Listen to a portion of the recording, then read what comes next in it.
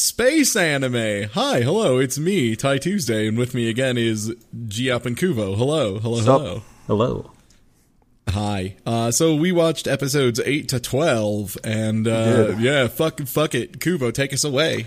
There's some good stuff happening. So episode 8 starts off with the narrator kind of giving us an explanation of how we got to the whole Free Planet Alliance Galactic Empire stuff. Apparently humans got into space around the year 2500 or so. They started a galactic federation as they, kind of went out into the stars. And then one day there's this cool dude named Rudolph Goldbaum, and he decides that he doesn't like any of that and decides to make himself the Kaiser, the king. Big guy. Emperor. Yeah, yep. He decides to be the dictator. Yes. Yeah. And so another guy by the name of Ale Heinesen Heineken. Yes. It's Heineken Ale. Yeah. Yes. He thinks this is a bunch of BS, and some other like-minded people decide to get in their spaceships and fly to the other side of the galaxy. And the anime eventually goes into more detail than this, but at this point, that's all you really need to know.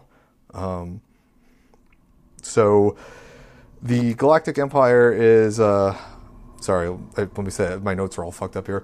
After all the narrator stuff is done, we got to a scene of the Galactic Empire being kind of upset that they lost Isilhorn. There was a war council of these 3 high super senior general guys, and they're all like, well, this is going to cost us our jobs, but we got to go tell the Kaiser.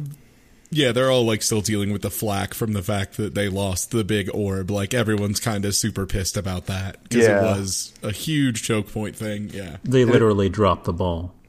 There you go. Fuck.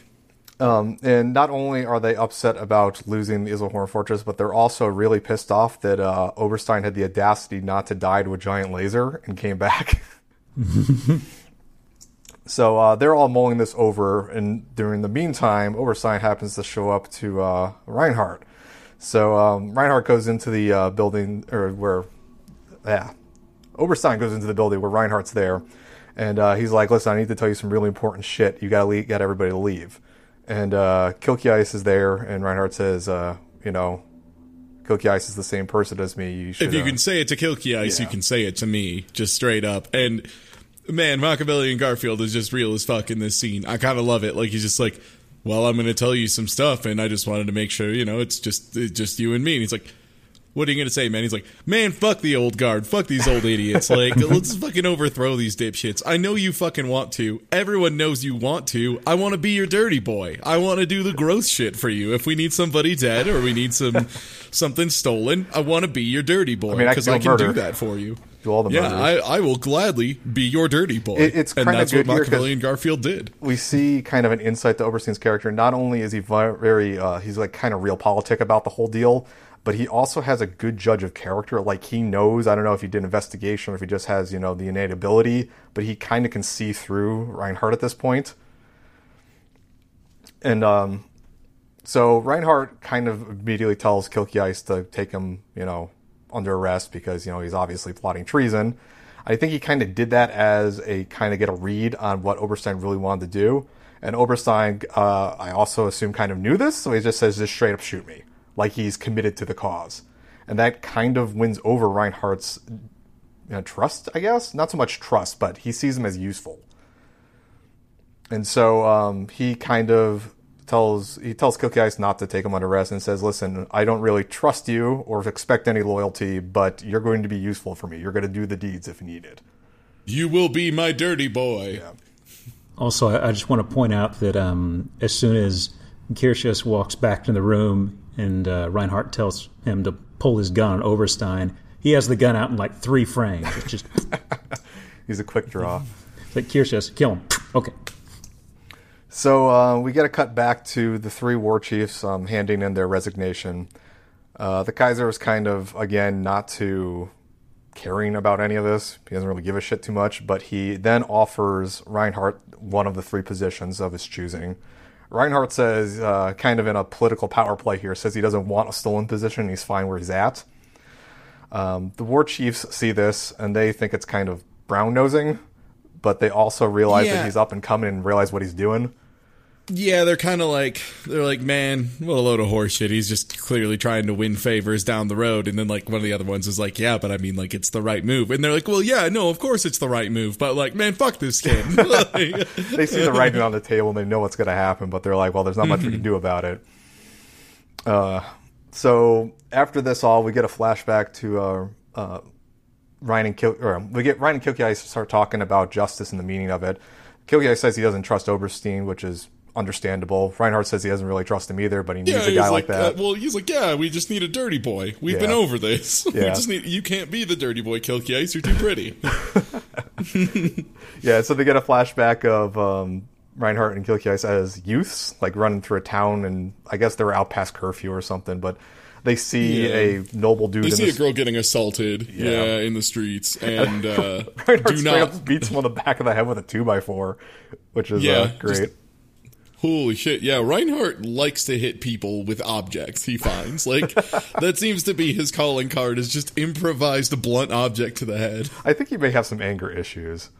I like to think that he just goes out at night and beats up nobles at random, and this is just like one of a myriad of times. He's Pierce is just like, dude, you can't keep doing this. You're gonna get in trouble. So after he beats up the guy assaulting the woman, he and Kilkey Ice kind of have a powwow about how they feel about justice, because they kind of like fell down in front of a statue of the old Goldblum guy. And he's like, I really hate Goldblum. I hate the fact that nobles are taking advantage of their position of power without none of them have merit. It's all bullshit, and he wants to overthrow it. The last scene of the episode is the Kaiser guy. He's out in a garden chopping some roses up or something, and his like subordinate dude comes up and tells him that there's rumors and such that Reinhardt has his sights set on overthrowing him. Yeah, apparently it's just like, it's a very open secret. Like, everyone knows Reinhardt is probably gunning to overthrow the emperor or whatever. And the emperor's like, I know, it's cool. Yeah, he's like, whatever, man, I'm old. This dynasty is starting to fall apart. Like, yeah, he's really checked out about the whole thing.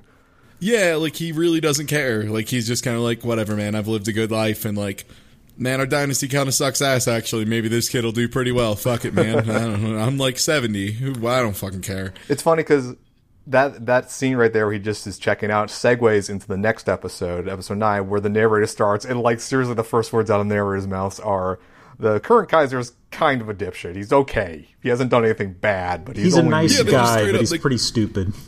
Yeah, they call him, like, the mediocre Kaiser. Like, Kaiser of mediocrity. Like, everyone's like, I mean, shit didn't get worse. Shit didn't really get better. And they explain his backstory, and his backstory more or less is like, he was one of a few brothers. He didn't really want to be king. Like, he was just kind of like, you know what? I'm cool just being a noble and fucking ladies and, like, drinking beer, and I don't give a shit. And both of his brothers, like, tried to assassinate their father. Yeah, the older brother plotted to murder his father, got exiled and killed for it. The second brother was found out to have framed the first brother and got killed fleeing to the Free Planet Alliance. And so his dad is on his deathbed. It's like, well, I guess my third dipshit son gets the dynasty. So dynastic lines and having things be familial has, in fact, backfired in a major way. Yeah. We cut to some new character. Well, one old character and one new character. So there's a guy named Brunsteg, I think. Braunsteg? He looks like Samuel Adams, like the dude on the front of the beer bottle. And he has a nephew who we saw in the prequel movie, the bowl cut guy named Flegel, which by the name is a fantastic name. And these two guys are, of course, up to their scheming. They both kind of hate Ryan, and it's kind of mutual because Ryan hates both of them. There is a party in the planning of the beginning of this episode where I guess the Emperor is going to show up and there's going to be drinks and all that. And there's this old guy named Klopstock who apparently used to be big in the political scene but has had a falling out in recent years.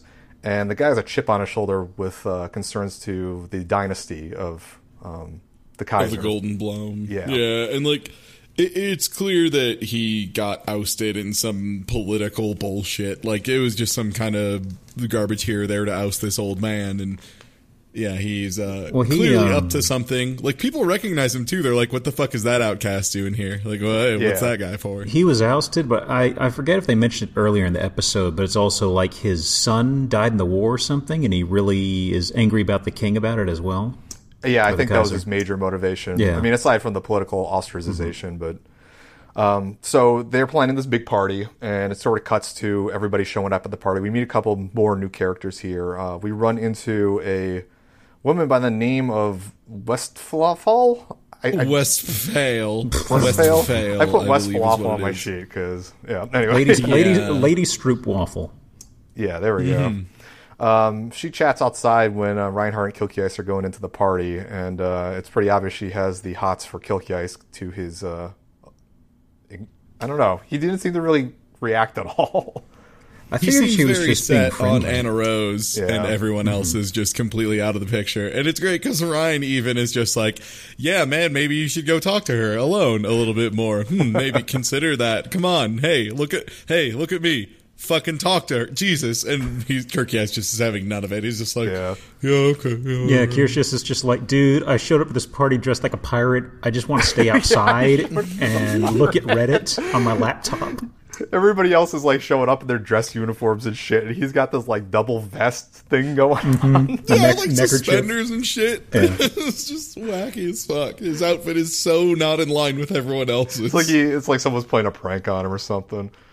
Oh yeah, it's going to be a pirate party. You show up, it'll be great. And then it's just like black tie formal and you're dressed like a fucking pirate. It's like that episode of Bar Rescue, but like backwards. Oh, I love it.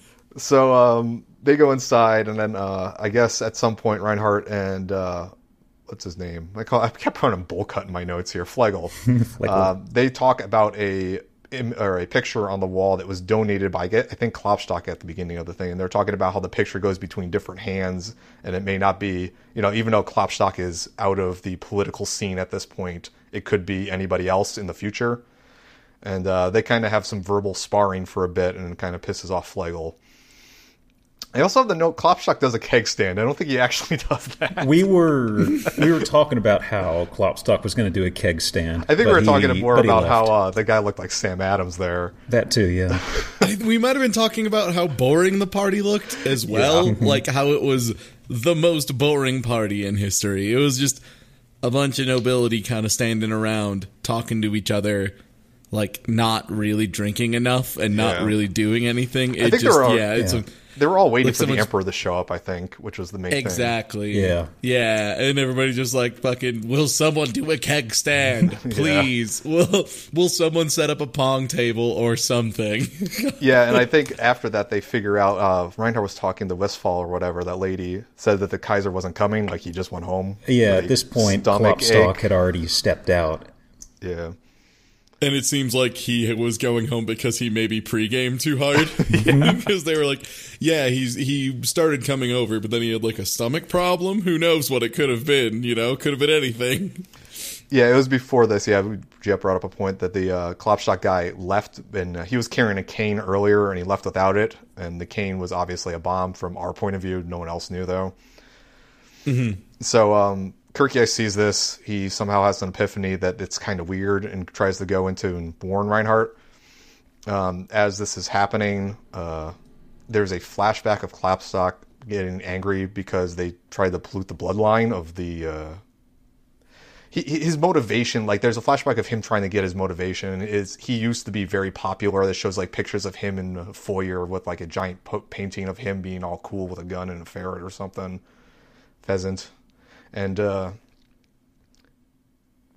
one interesting thing that I remember, and I saw you have in your notes, and it seems pretty important, is when Kilky Ice like goes to run in to warn everybody, he doesn't pull rank on the other soldiers, despite the fact that he could easily be like, "Hi, I'm Kilky Ice, a Vice Admiral, so if you could just get the fuck out of my way, I don't know if that says more to his humility or his stupidity. Yeah, it seems like he should have just done it in this case. Yeah. It's kind of a weird scene how this happens. For whatever reason, some old woman faints, and Reinhardt somebody throws an old lady at Reinhardt. Yeah, it looked like it. She just zips in from off frame. Yeah, so they are trying to find a place to put down this lady, and Reinhardt knows there's a bench where the cane is being left. I love this. It's like a 15-foot long bench, and there's like a cane at the far end, and Reinhardt's like, "Get this fucking cane out of here!" Yeah, so some page boy goes and takes the cane away. They put the old lady down the bench, and they're trying to get her to come around, and then the cane explodes. And it is some space future explosives, because even though it's in the wrong room, it like takes the goddamn building down. Yeah. Like, yeah, it is a lot. That Butler was a fine mist. Yeah, he was not doing so hot after that. Kilky Ice breaks into the building when they see all these explosions go off. It's funny because he finds Reinhardt, who's mostly okay. I mean, he's like roughed up, but he's fine for the most part. And like, he doesn't bother looking around or helping anyone else. He just kind of sits there with them. And he's like, oh, thank God you're okay, man. And then fucking Westphal walks up with a bottle, and she's just like, oh, you live too. Want a drink? And she's like, oh, God, yes, please. Yo, dude, shots. In the meantime, Sam Adams is looking over at the painting that was gifted to him on the wall, the expensive one, and it's all burning down. And Westphal makes a jab at it. It's like, I like the artistic merit of this or whatever, as it just goes up in flames. Wow, that's symbolism. He's like, yeah, it sucks that a bunch of people died, but look at that shit. Pretty good, huh? Yeah. So one of the security guys comes in and asks anyone if they know who do this, which is kind of weird. You would think you'd be evacuating people and tending to the wounded, but he is immediately like, I want to know who's up. And Kilky Ice says he had an idea. So it cuts to the outside of Klopstock's mansion. His butler guy comes in and tells him the bomb plot has failed. He is resigned to die at this point. He realizes his time's up. So he sets his entire building on fire and shoots himself. Is not having a good day. Like, it seems weird too that he's just like, it's like, yeah, the bomb didn't work out, and he's like, well, time to die. Like, that was my one attempt, I guess. Yeah, I mean, like, the end. If you come at the king, you better not miss. And I think he knew that going into it. I think he assumes that he's busted and that he's going to get caught. Like, that's the only real way I could, see that logic. But it does make sense. Yeah, and the narrator at the end of this says something to the effect of, the last 7 or some odd kings or whatever had tried assassination attempts, but like the actual number of real attempts is unknown, because I guess shit like this just goes down all the time and no one knows about it. Yeah, just nobles are just killed like on the regular, like just for political reasons all the time. Like it kind of insinuates that like this isn't always problem. Like, I mean, for fuck's sake, they literally talking about how the Kaiser had like 2 attempts to be murdered by his own sons. Like, it's just kind of a thing that occurs. It seems, though, like from the way that the narrator phrased it, this is a thing that is becoming more and more common as the time goes on. Like, the political unrest is rising. It's getting worse. Especially with the mediocre Kaiser. It seems like everybody's kind of looking for, their chance to step up, their chance to be, a big enough influence to take over, since he sucks. Yeah, politically, like, it seems these more recent Kaisers haven't been as strong, so it's breeding ground for more people to try to overthrow them. Mm-hmm. So episode 10 hops over to the Free Planet Alliance side. We have an opening with the fattest airplane on Earth. Yeah, and it's not like loaded tightly with seats. It's just there's like a basketball court worth of lane between both sides of the airplane. Yeah. We see that Yang and Julian are kind of on a break, a reprieve, vacation. It's not work related. They're in some other city on planet Heinlein, and I guess they're just gonna go chill because it's this old college town he was in, I think. So he's at the airport and he gets paparazzi'd immediately because he's now a big hero, and he gets involuntarily photo-opped. I guess there is a politician some random motherfucker just runs up to him and is basically just like, oh, Yang, you're the hero. Can I shake your hand? Blah, blah, blah. And as soon as he grabs his hand, like, fucking yanks him over to be, like, in front of him in a good position, shaking his hand as he talks to the camera, and is just like, here's my good friend Yang. P.S. Bomb the Arabs. Oh, wait, what? Sorry, wrong. Wrong reality. Here's a war orphan. Let's go do a bunch of war. Trust us, it'll be great. And it turns out he's a horrible warmongering beast, and he just pulled Yang in to try and pretend that fake Yang supported him. And also they talk about how I forgot his name, the Secretary of Defense. Trunick, yeah. Yeah, Trunick, how Trunick was clearly the one that scheduled the flight and everything and knew when he was going to land, and he Yang's passed off the info. He was just kind of like, fucking Trunick just set me up, son of a bitch. Like, now everyone thinks I want to support this fucking warmongering dipshit. Like, it seemed bad. And the entire time Yang was not happy about any of this. He realized he got duped almost immediately, but you can't pull yourself out of conversations like that on camera. So So it cuts to him. He and Julian are checking into their hotel. I have Yang wear shoes on bed. Yeah, but I mean, who cares? It's not his bed. Like, fuck it. If you're just gonna, like, if you're gonna jump on a bed once, they're gonna clean it as soon as you leave, hopefully. Anyway. That's true. So he's chilling at the hotel room, and he gets a knock on the door, and Julian goes to answer it, and in barges a couple of men who are quite angry at the fact that he was with this pro-war politician. And they kind of just try to rough him up a bit, but they realize that Jessica is with them, and this is a group of people from Jessica's anti-war party, who she is, I guess, canvassing for, working politically for.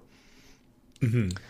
And she is upset that he did this, but he kind of explains the situation, and her friends are kind of like, we should get him to help, but she kind of puts the axe on that. Yeah, like one of them just kind of grabs him and like does the same shit. Like, it's kind of like, here, shake my hand. We'll use photos. We can like neutralize it, hopefully. And Jessica's like, no, we go high, they go low, which historically has done always super worked. great. Yeah, always worked. We go high, they go low. Almost always, you win. It's like they say, way. nice guys finish first in politics. Yeah, democracy is built on going high when your opponents go low. Yeah, great. So, they discuss the war party work she's been doing for a while. I voted for the good guy party. She leaves, and as she's leaving, like, Yang is going to ask her a question, but then kind of says forget it. And after she does leave, Julian makes fun of him, because I guess the entire reason they came here is because Yang wanted to see her, but kind of pussied out right there.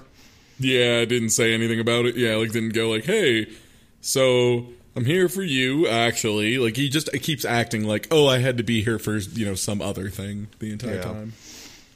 They go out to dinner. Apparently it's some restaurant that Yang knows of. And even though he was there as a youth, I guess, like, now everybody, since he's a big war hero, is treating him differently. There's people at the diner that ask him for his autograph. They try to sing the war anthem, or I guess the national anthem for them. And this just really pisses him off. I don't know if he's because his privacy is being invaded, or if he just doesn't like the fact that they're all starting to go really nationalistic because they won the fortress. They all seem like, it seems like he's very opposed to these people acting like he's a hero for doing war good. Because he hates war. Like, he's not big on it. He's like, if you want to celebrate the fact that no one died, kick ass. Don't act like, yeah, great, now we can go take the fight to them. Like, no, please, no. I'd really rather not take the fight to them, is kind of like Yang's whole shit. Yeah. And everybody's fucking it up all the time around him. Like, it seems like a big part of this is, he was all excited because the capture of Iserlohn Fortress, like, meant the war would probably be over. They could negotiate peace. But, of course, now it's being, leveraged. And he sees the writing on the wall that it's being used as, all right, we have the advantage. Now we can take him out. And he's like, no, please, no, we can't, actually. It's weird thinking about this because, like, from a lot of this is talked about in some of the later episodes we saw, but, like, from a political perspective, a lot of the Free Planet Alliance people feel that they're in the right for trying to take down the dictatorship-ish government like that. So even though the Galactic Empire really hasn't infringed on the Free Planet Alliance's stuff, they feel that they have some sort of duty to capture the fortress and to take the fight back, even though they're in no real position to do so. And even though they're the weaker side, but they are still completely insistent on being the world police. Yeah. So they leave the diner. They see that some of our good old friends, the PKC, are just beating up some dude. They find out that this guy is part of the anti-war political party that Jessica was part of. So he sends Julian home and brings this guy to the HQ where Jessica's at. Well, he doesn't actually send Julian home. He just kind of bails on him. He calls up a cab, hops like in a with Johnny the dude, cab. and drives off. Yeah, so he brings it to the HQ. And the anti-war people don't trust him at this point because they don't know. We actually, when they started doing the photo ops and like actually talking to Yang was later. That happens after this. Oh, yeah. When he runs in, they still, like, their response is like, what the fuck did you do to him? Because they thought, like, he would do. I guess he beat this guy up and then carried him in, which isn't really what you usually do. You don't like beat a guy up and then carry him back to his house and like be like, "Hey, this guy's friends. I beat your friend up. Fuck you." And look then at how just like badly I walk messed out. this dude up. Hey, look at me, bitch. Just fucked up your friend a bunch. What's up? Fight me. Like, no one does that. So they start talking about more of how this war situation is bad, or they start talking about how they got into this whole situation with the HQ stuff. They kind of take a walk outside towards the old college grounds where they used to go to school, and there's a flashback of him and Lap at college. They're talking about how they're only doing it for the GI Bill, and Lap kind of gives Yang shit because he's always studying, or I don't know if it's studying, but he's just watching TV all the time. It's for watching history documentaries instead of trying to go get laid, is Yeah. what it really is, yeah. So they go to, I guess there's a school conservatorium or something on campus, and Lap's showing off this lady who happens to be Jessica playing the piano, and he and Yang go to a dance where she is there with the intent, because they both have, I guess, it's weird how this is set up, because it's obvious that Lap from the beginning has his sights set on Jessica, but I don't think that like Yang figured out who she was until later. Like when they're at the dance, it doesn't really seem like he's doing it because he wants to be there. Yeah, it seems like he's just helping out his friend for the most part. Yeah, so they go out the dance. Yang is all left feet, and he kind of sets it up for Lap to go out with this lady. But they cut back, and Jessica says that if Yang had made moves on her, she would have gone for him instead of Lap, but he was like too good of a guy for his buddy. It gets to an emotional moment because they almost kiss, but then she they kind of get broken out of it because there is a bomb going off downtown that happens to be close to where the HQ was. And in fact, not only is it close to where the HQ was, it is the HQ that was being blown up. It was just a gas leak. These things happen. So the anti-war headquarters is bombed. This is disastrous for their political party, but it's good in the fact that the political polls have swung to them like drastically. Like after it's like 80%. It went from being like 55-45 to being like 80-20. Yeah, it was stated earlier that they were running with a slight lead until Yang fucked up and went to that bad photo op in the airport. But after their headquarters got bombed, like I guess there was a lot of swing sympathy votes to them. Well, it was at this point we didn't really we just know about the explosion, and they say, what is it? It's at the end of the episode. Yang is trying to get back on a plane, and they said, "So, Yang, by the way, have you heard about the approval poll swinging up 80%?" And he's like, he gets slammed by paparazzi again. Yeah, and they said, "What do you think about the 80% approval rating for Jessica, who's now running for the political party?" He's like, "What?" Yeah, he didn't seem too happy. Not too happy, but I don't know if he was concerned about it. He seemed kind of dumbfounded, really. He seemed concerned. He seemed a little upset that Jessica was running. Like it was kind of like after everything had happened, maybe he was hoping she would just like chill and retire and be comfortable, and then like no.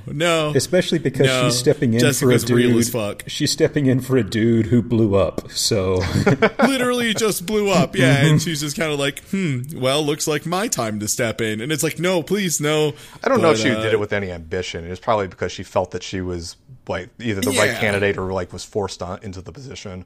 Yeah, but Jessica seems like just a lady who is willing. She seems ambitious enough. Like she seems like has care and resolve about the situation. Yeah, from what it's like we did meet her one time when she just like walked up to basically the president, the Secretary of Defense, and just kind of was like, "Where were you, motherfucker?" Like clearly she's got some strong will. Yeah. So that's the end of that one.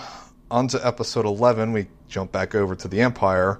The narrator starts off with saying that the Kaiser has kind of been a ladies' man from the beginning. Like, he had no real sights set on being the Kaiser, and he just kind of womanized, and I think they use the word debauchery during his youth. Mm-hmm. Yeah, they just mentioned that he just kind of like fucked around. Like, he wasn't training to be a political leader. He wasn't studying the law. Like, again, he planned on being like the lazy son. He's like, yeah, someone else can be king. That sounds like some hot bullshit. I'm just gonna fuck. Thanks.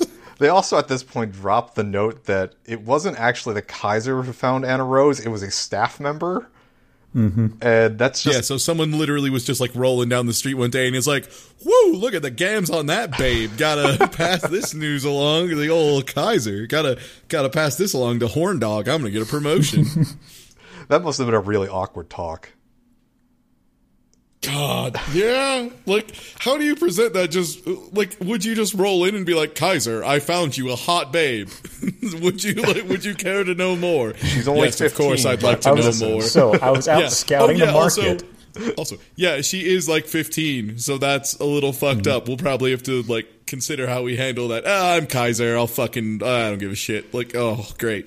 Yeah. So the reason the narrator was setting this all up is because since he has fucked around so much, he has many scorned lovers, I guess you could say, prior escorts or consorts or whatever you want to call them. I guess just mistress, kind of, sort of. Yeah. Yeah, just kind of like a mistress situation, honestly. Yeah, like just his prior lovers, more or less. And the one that they introduce is Susanna Benamude. Is that right? Yeah. Benamude, yeah. Benamude, something like that. Yeah. And she is quite upset at the fact that, I guess she was the previous one before Anna Rose showed up on the scene, and she is quite upset with the fact that Anna Rose had taken away all the limelight from, stuff from her.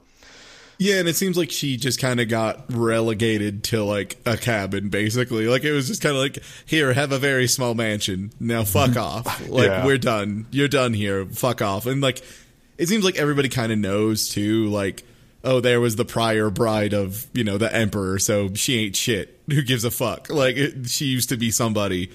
She does not matter at all now. Like, she doesn't have the king's ear anymore, so people stopped respecting her as much. And she seems pretty deliriously sure that Anna Rose is somehow controlling the king and caused her to get jilted. So yeah, she's a bit delusional about it. Yeah. Mm-hmm. So as one does when she's convinced she was his true love and like all that shit, and it's just convinced that she was like witchcraft or something, just like this little fucking witch is scheming, that's all she is, and like repeatedly just like little slut like fucking like yells names at her and shit. Kind of crazy. She is crazy mad. Like, for the record, I just want to be perfectly clear, this is very, very openly and clearly not like, man, I'm pretty disappointed about this situation. It's she's like, pretty vindictive. my life's goal is to murder this child. Like, that is it.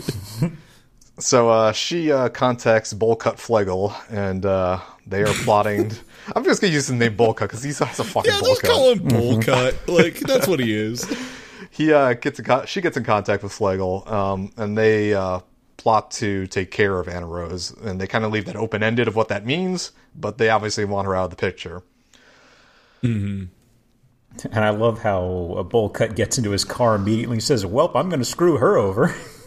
Yeah, after the meeting with her, he gets and tells his like second in command or whatever, is like, yeah, we got to pin her for the fall. Yeah, like he's just like, so we are gonna like kill Anna Rose, right? He's like, oh yeah, no, super gonna kill Anna Rose. However, we're definitely just gonna blame this stupid idiot and let her just get also killed, because then no ladies to get in the way of our power. Who cares? Yeah. They cut to Reinhardt and Kilkias talking about old times and stuff about like how they were having fun in their youth and whatnot. And Kilkias also brings up the fact that they have a note saying that Anna Rose may be tried to have assassinated in the future at some point. And it seems like everyone just kind of knows, too, is the thing. Like, everyone's kind of like, yeah, no, everyone knows Benamude is planning on killing Anna Rose. Like, just whatever. But, like, no one adds more security to her or anything. Like, yeah, it's weird because, like, when he first had the nose, I thought, like, maybe Oberstein had dug some stuff up. But no, like, everybody in the court just knows that she has a mark on her head. So... Mm-hmm. I have here that there's another scene with Benamude and Flegel talking, and then she's acting like Crazy X, and she seems to really depend on Flegel to do all the dirty work. She doesn't seem like she has any sort of contacts or anything like that, which means that Flegel is totally going to betray her, obviously. Yeah. This is where we find Reinhardt stuck in like a conference call about like, we lost our orb. How do we handle getting our orb back? And like, clearly Reinhardt is just like, I mean, we can just get it back whenever, man. Like, you realize we're, like, way stronger than the other guys. Like, you know that, right? Like, this shouldn't be hard. Yeah, Reinhardt and Kilkias wanted to be around Anna Rose at this time to protect her or whatever, but he has other duties, like this 5-hour conference call from hell. Yep, and the guy on the other end is this old dude with a monocle, and he doesn't understand how the heck to set up a teleconference, and he doesn't listen to Reinhardt at all. Can you mute your mic? Can you mute your mic, please? Keeps on blaming IT, muted. You know. Sir, please mute your mic when you go to the bathroom. Sir, please. Just another. You just in the background. It cuts back to Reinhardt for a second. And you just hear really loud pissing in the background. And it just like everyone just kind of collectively like rubbing their head. Yeah, I have too. Yeah, thank you, AT&T. For a few times, it's just a feedback echo conference calls it just keeps growing louder and louder the entire time. Like, the best part is, I think one dude, little inside story here, I'm pretty sure he, like, took his headset with him into the bathroom, didn't mute it, and then, like, put it down, like, took it off his head and put it down closer to the toilet. So, because, like, the pissing was really loud. Like, it was louder than him talking. It was this really quiet dude with, like, a little bit of a hard-to-understand accent, and just, like, out of his mic, out of nowhere, after we haven't heard him speak for, like, 5 minutes, you just hear this super loud pissing. It was so good. Oh God, we all started laughing. It was. Oh, yeah. Are you pissing? No, I'm in my office right now. Sorry, I'm just making a lot of coffee very quickly and pouring it at a high rate. So, anyway, the conference call. As this goes on, of course, her car, Anna Rose is going to like her house or something. And her car's captured by masked men. They have like comically silly masks on. It is amazing. I'm trying to think. They look Robin Hood-ish. The way to describe them. It seems like it's like part of it. It seems like it would be part of a Shakespearean production. Mm-hmm. Like it seems like it would be if they were having, like a big masquerade party and someone gets stabbed in the back by the man dressed like a wizard or like something like that. It's almost like this guy had a bird face mask. Yeah, it's like Phantom of the Opera style, like half-face masks and stuff like that, and they're very theatrical, and yeah, they just immediately, like, point guns at the car, and they just immediately kidnap her. So, Kilkias, I guess, somehow figures out that this is happening.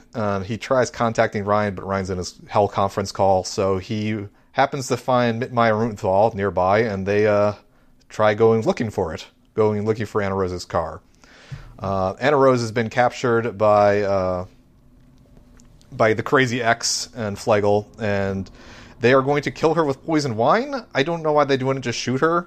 I guess their plan was to poison her with wine and then kind of plant her next to another dead commoner. What it was specifically is they were planning on having her die and then trying to make it look like her and some random fucking commoner were like running off and eloping, and she just like couldn't take it, so she killed herself. Like that was the plan. Like I get wanting to kill her body holding the hands because they wanted to disgrace her on top of I get they wanted trying to kill her, but the whole disgracing thing I guess is just extra vindictiveness. It was vindictive, and also they wanted to make sure that like the Emperor wouldn't mourn her. I think was a big part of it to Benemude, at least. Like she wanted to make sure that's true. That's a good point. The Emperor was like incensed about it and was just like, fuck that lady, like she cheated on me. I hate her. Benemude's idea, like they get swept up on the rebound, like pick up the Kaiser again. Yeah, like, don't forget, Benemude is very crazy. Yeah. Like, very, very crazy. So, Kilkias, Rutenthal, and Mittmeyer, they somehow find the house, which is kind of magical, but I have here Rutenthal does an action roll. A gunfight ensues as they try to get her back, and that turns into a hostage situation. Luckily, Oberstein has been kind of skulking around, and he turns off the power, which allows them to get Anna Rose back, though the other two do escape. Flegel and Benemude. Oberstein knows it's Flegel. He knows who did this, and while they couldn't really find him, they do know Benemude was involved too. So the Kaiser just kind of sentenced her to death. Yeah, and it's like a really good way too. Like he's just like, the Kaiser has decided to sentence you to death, but as he is pretty chill, he's gonna let you drink your poison at your own will and your own leisure. So. Here you go, enjoy. He also said he's going to attend the funeral, too, which was funny. I will go to your... Yeah, he's like, the Kaiser, as he did love you, will go to your funeral and will be very remorseful when he is at your funeral. However, you are super dead here. And, like, after she, starts freaking out and immediately, because this is a time where it's reasonable to freak out, I'd say. Yeah. Like, I would say this is a reasonable situation to be a little panicky. And but she starts flailing around, and they just, hold her down and make her drink it, basically. It's there's a couple funny things here. First off, it's funny that they get all these admirals to show up to her poisoning. Like, the whole crew's really there. This is a huge ceremony hall full of dudes. Like, everybody's there. Like, all the vice admirals and the commanders of the army are just, like, standing here in rank and file on the sides of the room to watch this lady be forced to be poisoned. Like, it's really fucked up. Like, it's like she a snow got sent over out, just like, hey, who wants to see a fucking poisoning at like 9 p.m.? It's going to be sick. Which Reinhardt's even there standing at attention, so she walks over, spits in his face, and begins cursing him out right before the poisoning. Yeah, she's just kind of like, you blonde bastard, you and your dumb sister, fuck you, and like spits in his face, and then, oh god, it's good. And so after this, Reinhardt goes and sees Anna Rose, and he was expecting her to be mad at Benemude, but she just feels pity and regret, I guess, that she would go so far as to do this. Yeah, and like it's important to remember too that Anna Rose is like not the most excited about her current situation. Like, she doesn't like this, She didn't want to be basically the Emperor's concubine. Like, she didn't want that at all. She got kind of captured and sold into it. Not super keen on the situation. So yeah, it's understandable that she'd just be like, man, that lady actually loved him. That's fucked up. Sucks to be her, I guess. Yeah. So that is that's the end of episode 11. Episode 12 starts out with the Free Planet Alliance. It's kind of it was kind of glossed over in the previous episodes with them, but they seem to like have victory on the mind now since they won the fortress, like in a miracle, I guess, of no bloodshed and whatnot. They seem that they think that they can win the entire galaxy. This is kind of rubbing Yang the wrong way. He doesn't want to go do any more war than he has to. He's talking this over. Yeah. Yang just kind of straight up is just very upset at the whole idea. And like, people, when they try and talk about like, okay, we'll be able to do this, Yang basically just raises his hand. He's like, we fucking cannot. Like, we don't have enough shit. We don't have enough economy. We don't have enough guys. Like, we will lose. Please stop saying we should do more war. Thank you. Yeah, so he is with, I think it's Greenhill and Sydney in a car, and they're going to some meeting of like admirals or something, and they run into a traffic jam. And while they are trying to figure out why the traffic jam's happening, they've realized that they'll get central computers down. But they bring up the point where because the military is killing so many people and everybody who's, well, not smart, but it's brain draining the rest of the economy.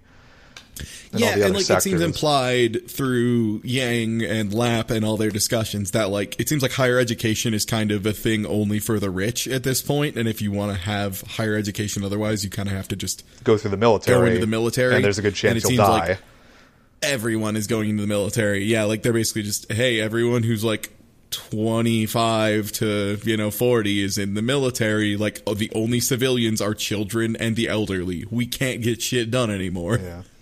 So while they're dealing with the traffic jam situation, I think they hop in a helicopter or something. Yeah. The other thing is that they mention the traffic system is down, so there's going to be a 4-hour traffic jam.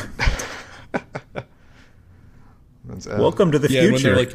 And then they were like, why the fuck is there, like, why is it going to take 4 hours? He's like, well, because every fucking civil engineer is in the military working on your damn spaceships. Like, that's fucking why, buddy. I think it's also because down the one civil engineer in the area. He's retired.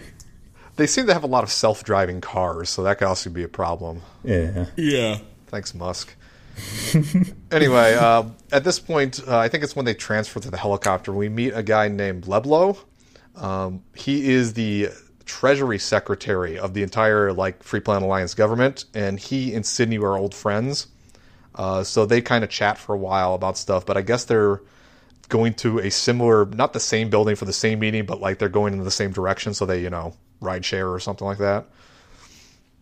So we have a meeting of the civilian side of the Free Planet Alliance's government talking, and Trudent, Leblow, and a bunch of other new people in the government are there. They start out with Level saying that as the Treasury Secretary is warning about economic collapse, it's like we can't keep building these multi-trillion-dollar spaceships and having nothing else, building it up.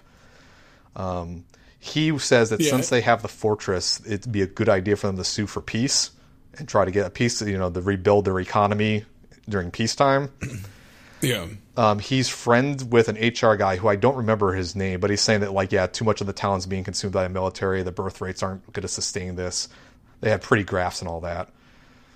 Basically just saying, hey, this is not feasible for us as a country. We will collapse internally if we keep trying to do war. The guy who he was talking with was named Huang Lewis or Huang Lewis. Yeah, that's it. Yeah, and that's a recurring guy. I remember him because his voice is very distinctive. Yeah. Trunit's there. He's obviously the Warhawk, as always. He calls for more austerity, which is always what you need to do in times of war.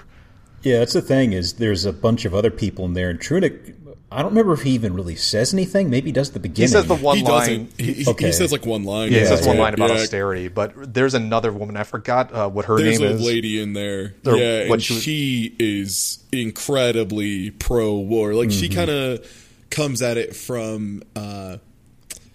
I don't know, the almost semi-religious devotion kind of angle, where it's just we need to free these people, they deserve it. What cost is too high to end a dictatorship? We have to bring democracy to these these countries. It's super important that we definitely do this. And I don't know, what cost is too high. And one guy's just I don't know, the whole economy might be a little too high.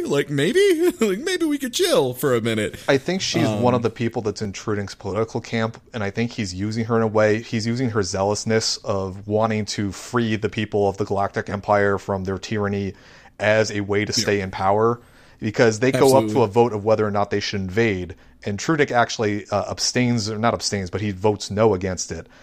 Even though there's a majority. And before it happens, it seems like everybody is being won to the side of we shouldn't do war. It seems pretty clear that is going to win the majority until that lady, or I think it was that lady, but it might have been someone else. Pulls up a graph and they're all right, so here's the real shit though. Now that we're all done fucking around, they bring up a graph. So our approval rating. She's our approval rating right now is 25%, not great. We're probably not going to get reelected, but if we have a major military win, I project that our approval rating will be 80%, and we will super get reelected. Yeah, so, they did some Cambridge Analytica shit. Now? Yeah, and everybody's actually being reelected sounds kick-ass. I would like a war, please. So it seems when they're thinking about the people and the country, they're against war, but then they're cowards who, care about their seats and their own personal security and being in power more than anything else. Yeah, so I think everybody ends up voting for the war except for Trunic, Lebelo, and whatever that HR guy's friend. The Treasury, it's the Treasury Secretary, the HR Secretary, and then, Trunic, who's just doing it as a political power play, because he knew it was going to go through regardless. Yeah, so he didn't want his vote on the record. Abstain, and he wanted to be able to abstain so that, down the road, he could claim the I was against this war angle, if need be. So while that's going on, we move over to Yang. He's talking with, I think, Greenhill Sr. They introduce a guy by the name of Fork. Yes, just Fork. He is a up-and-coming, I guess, military genius, they call him. He has the one who has drafted the invasion He was plan. ahead of the class. Yeah. He seems like he was kind of a command, all that shit. An officer school brat, kind of, to a certain extent. He's very convinced he knows his shit and he was top of his class. That means he's the best at everything, and doesn't seem to have the stuff to back it up. Yeah, honestly. He and Yang talk briefly, and it's obvious that they hate each other almost immediately, because Fork is really not pro-war, but really aggressively pro-war. The thing with Fork is he wants to be a career military person, and he's basically looking to really hit a home run inside the war and really stand out. He is very pro this plan because he thinks it will make him look good and get promotions. Yeah. And that is so unbelievably anti-Yang that, they immediately hate each other to the nth degree. Yeah. So Greenhill tells Fork to leave, and Yang asks Greenhill what he thinks of the invasion plan, if he wants to go through with it. And Greenhill sort of dodges the question, but it's obvious he doesn't like it, but he will do it because that's his duty as a soldier. And they start waxing philosophical about what to do, because like both of them don't think the plan coming from their government is great, but they kind of have to do it. And I just put the verbatim quote of what Yang says here because I feel this is probably the thesis of the entire series. And I feel like it's something that's really hits close to home as an American in 2018. Yeah. I feel like it's very much like a... Yeah, so Yang says verbatim here, "The emperor with its few nobles ruling the masses is a bad government. The alliance with its government chosen by the people is badly governed. Which one do you think is wrong?" And I feel this is like a no-win solution at this point. Just kind of like, man, the empire, that situation sure fucking sucks. Man, our corrupt-ass democracy, that sure fucking sucks. Man, this sure fucking sucks, huh? Yeah. So the other thing that the whole crux of Fork's plan, which I might add, he looks like York from Deadly Premonition with crazy eyes. He kind of does now. You say that, but a lot of his plan right now is to take the roughly 30 million soldiers, I believe it is, and push into the Empire's territory. But the problem that Yang has with this is he is of the mind of pushing, and overextending himself. And what Yang points out is with the invasion plan that he's pitched, supply lines could get snipped very easily. And also, it's pretty easy to see that Fork doesn't have an idea of how real battles work, because when Yang said, "What's going to happen when your supply lines get cut, or how are you going to know where to go?" This is at the meeting they had afterwards. Yeah. Oh, yeah, and Fork's just kind of like, "Oh, well, we'll react. It'll be cool." Yeah, so after that's one all of the biggest things is they clearly don't have a long-term plan too. Like he's like, "Oh, we'll invade and we'll invade and we'll start going deeper into their territory." And then Yang's kind of like, "Okay," and then we're deeper in the territory. Then what do we do? He's like, "We'll improvise." And he's like, "That's not great, actually, for a war plan." Also, I'm sorry, I didn't notice I skipped ahead. I thought we sped past that. No, it's fine. Yeah, after Green Hill and Yang talk, there is a mass council of all the fleet admirals, and we're introduced to a ton of new fleet characters, some of which will be important in the future. But the main plan is that Fork says we're going to send all 30 million men and all the ships into the Imperial territory and just kind of invade it. But yet both Yang and several of the other admirals kind of start picking apart Fork's plan. They call that Yang pretty much calls it out as a political move.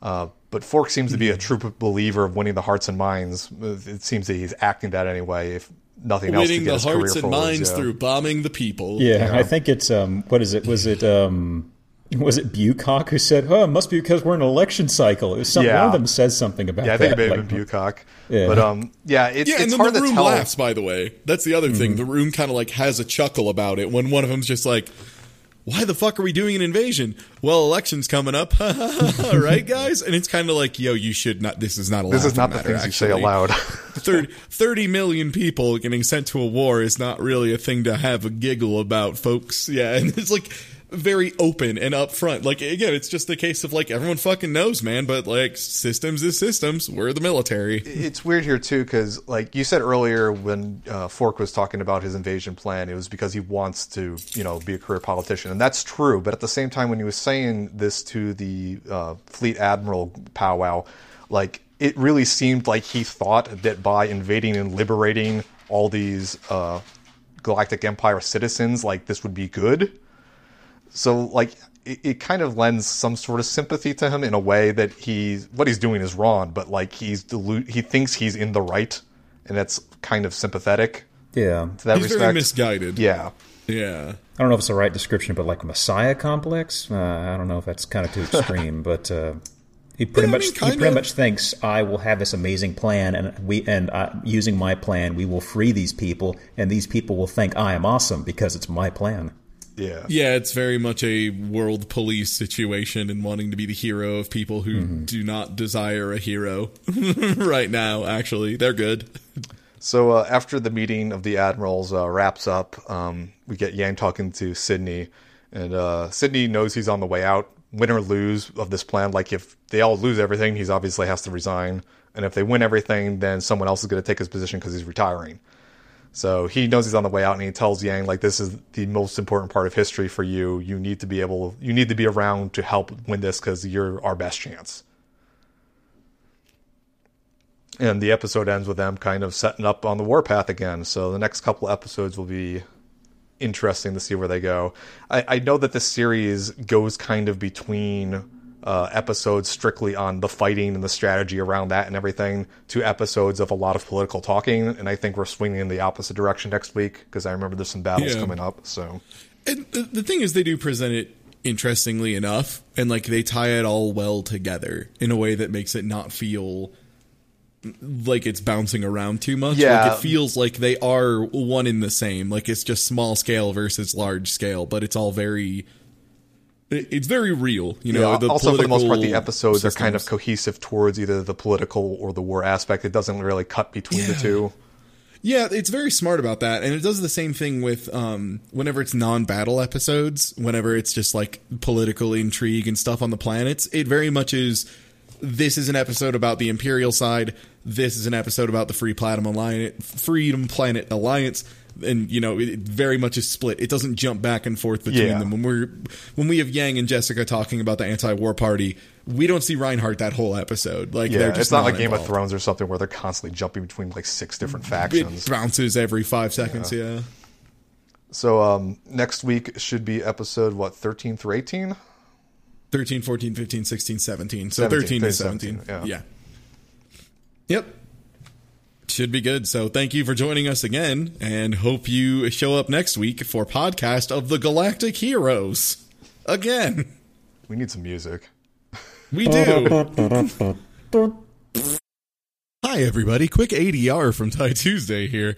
Just wanted to ask if you enjoyed it. Feel free to drop a review on Google Play or iTunes or whatever podcast handler you are using. Apparently that is a thing I am supposed to ask now that I do podcasts. So just windmill slamming that shit on the back end. So if you could take a moment and drop a review for your boys, that would be super sick nasty. Matt, appreciated. Thank you. Have a great night.